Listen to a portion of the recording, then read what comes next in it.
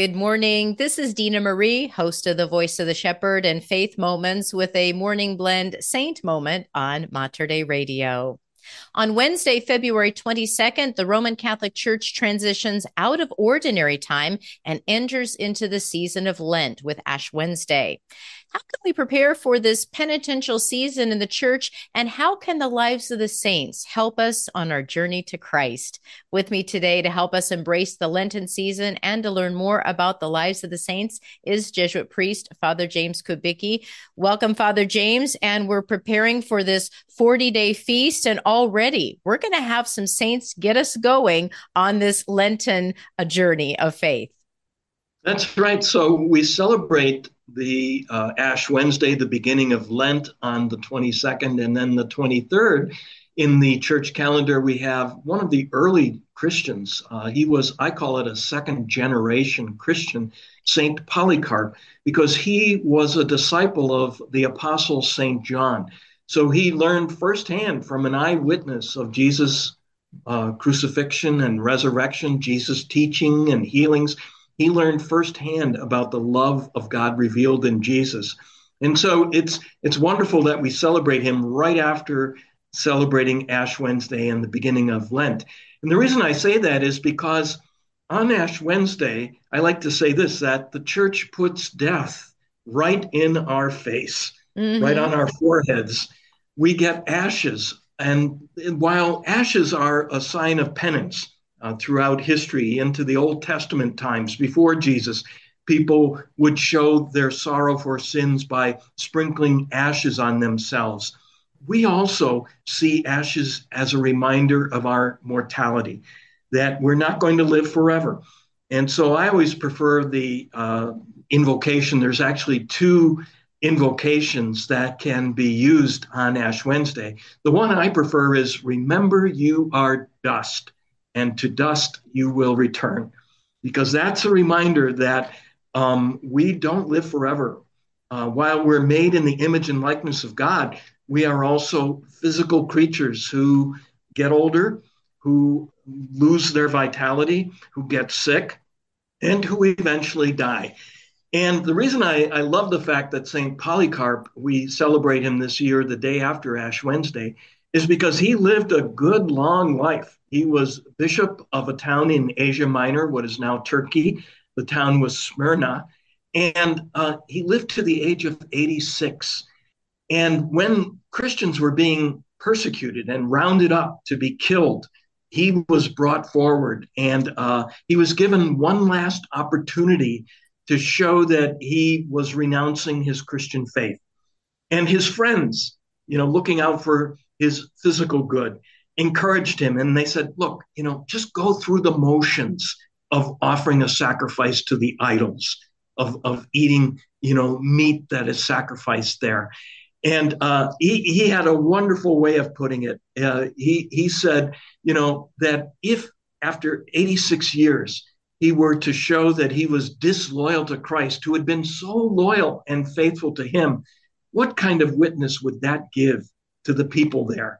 And they would think, this man clearly didn't believe in Jesus and didn't have faith, even as he was approaching the end of his life at 86. He thought, how many more days, weeks, months, years am I going to have at the age of 86? Why should I hold on to the little bit of life that I have left and give such a disloyal witness to Jesus? And so he refused to go and sacrifice to the idols. And in time, he was placed on a pyre of fire, and it was set ablaze, but it didn't harm him. They say that the blaze went all around him, and it was like an oven. And in that oven, his body shone like gold being purified. So he's a great example to us, I think, Dina Marie, that you're never too old to give witness to Jesus. Yeah, absolutely. And if it was that this is the only life we have, then these people saying, well, why don't you just don't really worry about your faith, but we know the truth. And when we know the truth and we encounter Jesus, we know it's all about Christ. It's all about eternal life. And I cannot offend my Lord. I cannot turn away from God. I cannot offend the God who made me. And so, what a great witness of St. Polycarp. And there's these different practices we have in Lent, prayer and fasting and almsgiving, just kind of emptying ourselves. And I see St. Polycarp as one of those who emptied himself. He just continued to stand firm. And what in a weaker body, we talked earlier about the World Day of the Sick and those who are sick and suffering, but he was willing to be courageous, all for Christ, all for That's Christ. right. That's right. And, it's the love of Christ. He had been touched by the love of God that came through Jesus Christ. And, hearing about the crucifixion firsthand from John, who was an eyewitness to it, his heart was moved that he gave his entire life to Jesus.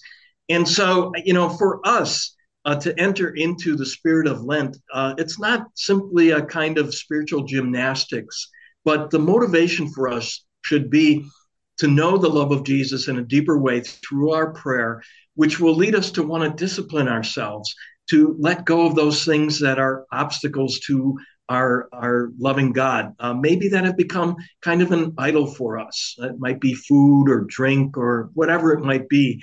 And then, as we pray and offer sacrifice, fast, we also then have in mind charitable acts, almsgiving, where through our prayer, we're moved to see others the way Jesus sees them and to want to meet their needs. And perhaps by giving up something during Lent, we save some money and we can use that money to offer alms for those who are in greater need than we are.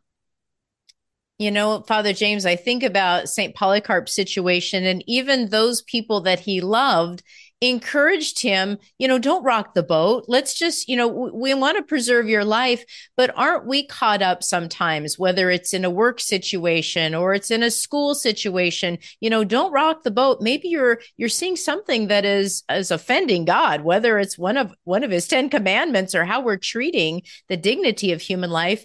And there's this pressure from the culture. Well, don't rock the boat. But we do need to stand firm in the truth, even when it does cause some controversies around us. Boy, that is so well said, Dina Marie. The word martyr, which St. Polycarp was, means witness.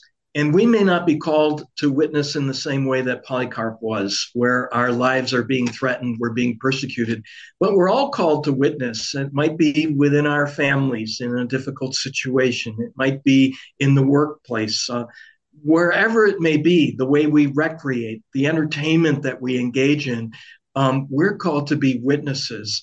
And we should never do something or say something that we would be ashamed of Jesus hearing or seeing if we were walking with him each day.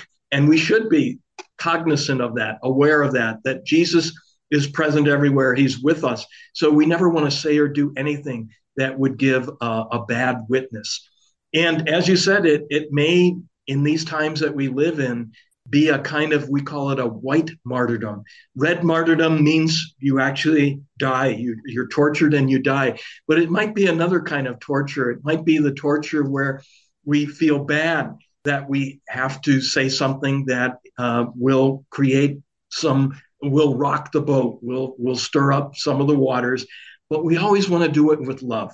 So the word is to speak the truth, but do it with love, never harboring any kind of resentment, not hitting people over the head with the truth, but in a gentle sort of way, presenting it to them. Right.